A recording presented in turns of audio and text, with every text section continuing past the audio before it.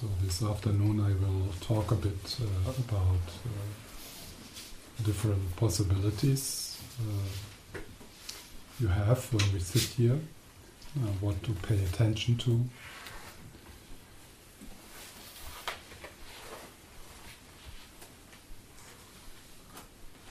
Because as you know that I'm not assuming that all of us here, we are 25 people, that we all need the same practice, because I'm assuming that every one of us needs to find his or her own style to move in these sessions. So I don't want to give you a straitjacket and say, so this is what you do. I rather give different possibilities, and then you can experiment and find what is nurturing for you right now. For example, moving between a bit more stable attention and focused meditation to open choiceless awareness meditation. And so these are something we will explore throughout the days, so that you find your own style of moving. And it will be different. It will be slightly different, or very different, between different people.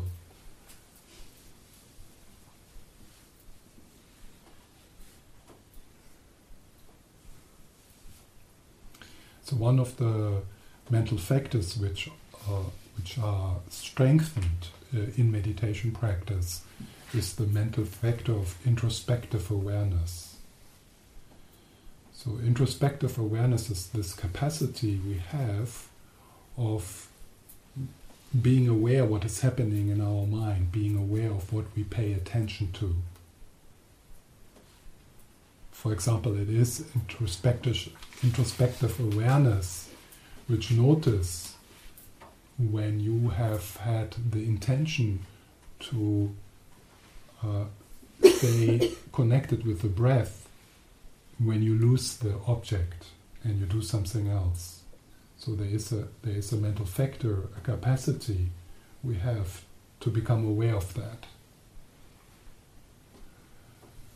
So one of the gifts of silence is that it might help you to be a bit more curious about, what is it what I pay attention to? What is it what I do with my mind? Am I complaining? Am I criticizing myself? Am I hard to myself or to someone else? Am I soft, tender, flexible? Yeah? So introspective awareness becomes aware of that. So how do you nurture introspective awareness? Through intention, through setting the intention. Because in any given moment there are many different subconscious processes competing. I mean, you can say, yeah, I want to pay attention to the breath, but there's other processes competing with your attention, and they will come up. They will throw the bait. Hey, here, think about this. This is important. This is very important, this problem. Or here, regret this. It's very important to feel bad about this, something you did last week. So in these processes, they compete with each other, and you are not in control. It would be great if you would be really the boss, and would say, guys, here we go. Pay attention to the breath. No. The teenager, the rebel, the academic, the hurt child, they all want to sit in the driver's seat. They all want to put on the I hat. I'm in charge. And one way which for sure does not work in trying to get some cooperation into this chaos is force, discipline, concentration. This does not work. Because force will always lead to resistance. Force will always bring more chaos into the chaos. It will not bring more order into the chaos. It will bring more chaos into the chaos. And that's when meditation becomes very frustrating. Because first, because you try to put effort into it, concentration, discipline, and that's frustrating itself. But also, you're not getting the results of that work. The opposite will happen. And there will be more. The rebel will scream louder. The inner child will cry deeper. So we have to see, how can we,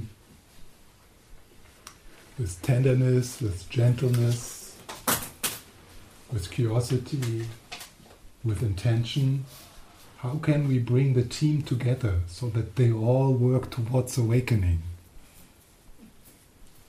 Even the inner judge, he has to be part of your team. You can't say out. Out. Even if you could do it, you wouldn't want to do it, because also the inner judge has part of your life's energy, of your intelligence. So you have to make to make it part of your team.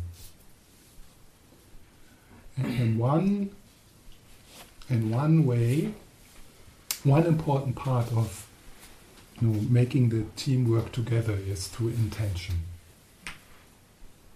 And being through a longing,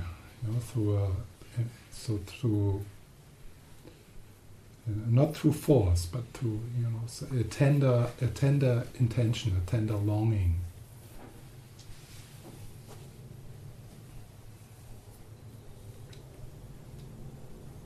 So I will talk about this a bit more later. So in the breaks, as always, also here, it's important that you allow that relaxation to happen. So whatever attitudes, whatever activities help you to relax, that's good to do. And you become aware of those things which do not help you to relax. So it's like a process of learning. For some people it would be good to have a nap. For other people it's better to go for a walk. For some people it's good not to eat so much. All these things is part of the learning process in a retreat. How can you become more comfortable with your own skin, with your own feelings, with your own energy? Or maybe you need to go for a run, maybe you need to swim, go to the sauna, so different things. And then you also notice what does not work, like watching a football game or something like that.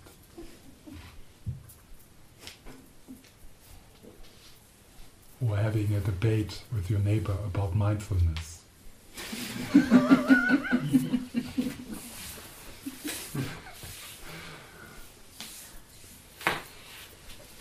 So, I mean, I guess you all have heard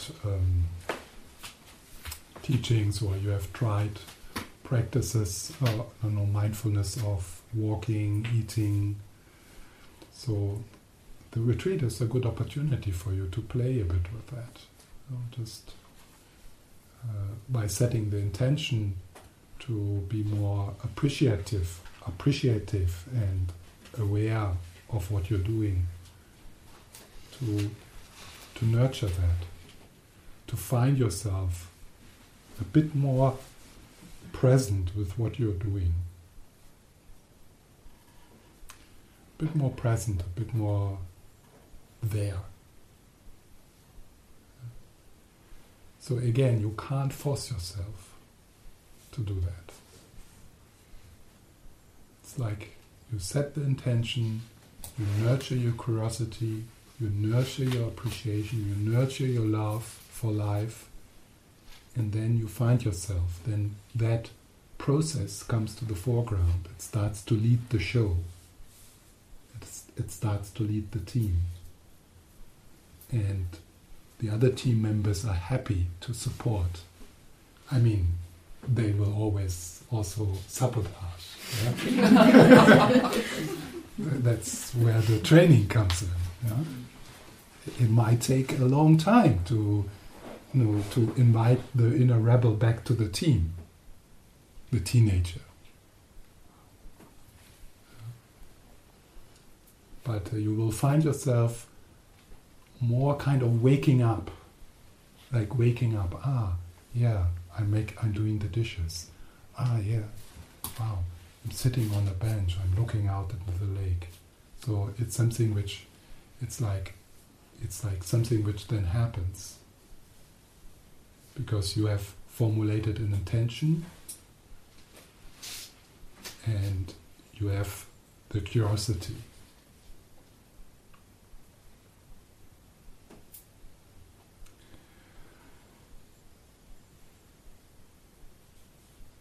So that's a possibility. To just in a kind of plain mindfulness practice, to return to what you're doing, not as a discipline. This is not going to work. You need to love it. You need to kind of make a talk with your inner child and say, look, life is precious. Let's be aware. Let's soak in this day. Because it might be your last. And then if you say this to your inner judge, to the academic, put your books down. You don't need to read 800 pages about mindfulness. Here, right now, let's join, be present. You are in the forest, you are by the sea. You look at a person. Let's do that. Come on. Something like that.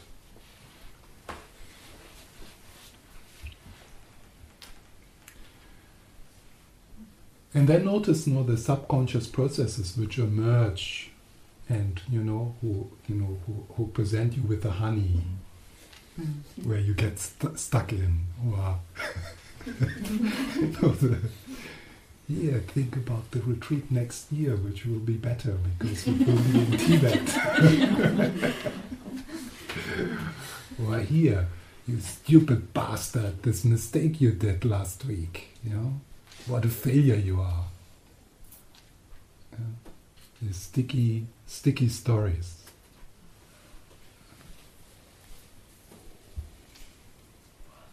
And then you notice that, and with Seva you welcome, you notice how you feel, you welcome, you're welcome.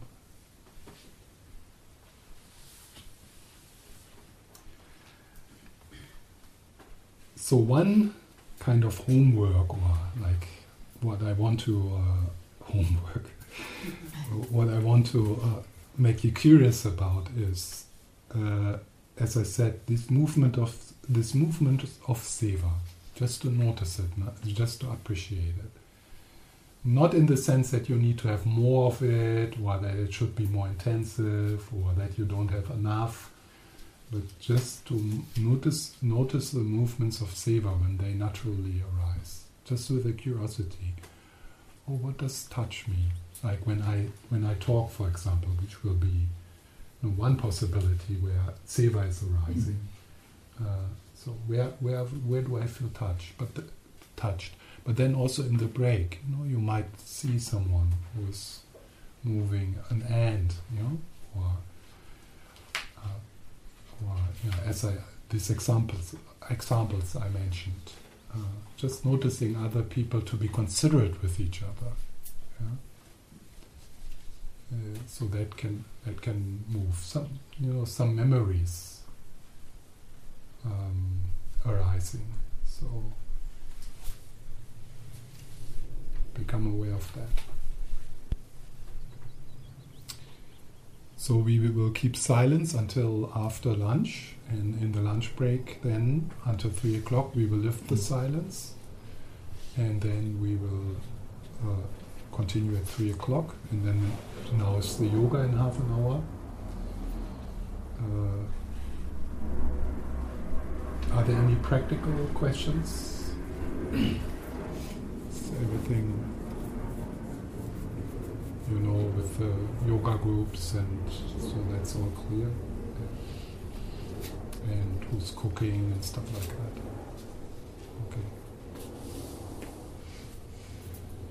Okay, so then we will continue at 3 o'clock with me.